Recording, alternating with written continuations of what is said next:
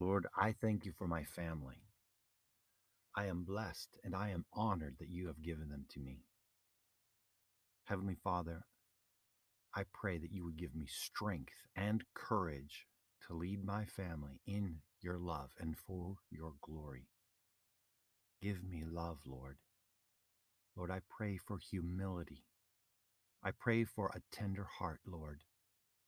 And Lord, I pray that you would reveal to me any areas of my heart, any thoughts that are displeasing to you, Lord.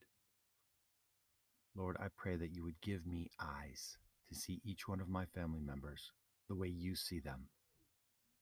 Lord God, I give you my family. They are yours. I thank you, Lord, that you have given me spiritual authority over them. And I pray, like Solomon, for your wisdom. Lord, your word says that if we ask anything in your name, according to your will, that you will hear us and that you are faithful. Heavenly Father, I pray that you would reveal your will to me. Lord, give me your mind. Give me the mind of Christ for each one of my family members. Holy Spirit, I thank you that you lead and you guide perfectly. I pray that your presence would grow more and more in each of my family members. Lord God, I thank you for their independence, and I pray that you would make them totally dependent on you. Lord, you have given me authority over the enemy on behalf of my family, and I declare in faith that you will not allow the devil to attack my family.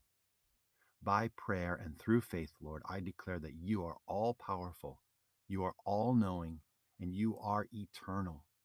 Jesus, you are my rock, my king, my fortress, and my deliverer. In your name I pray. Amen.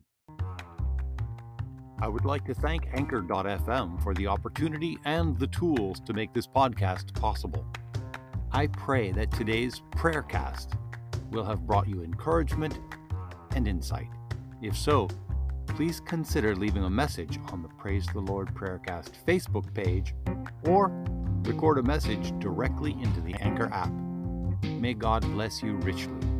May he make his face shine upon you and give you peace.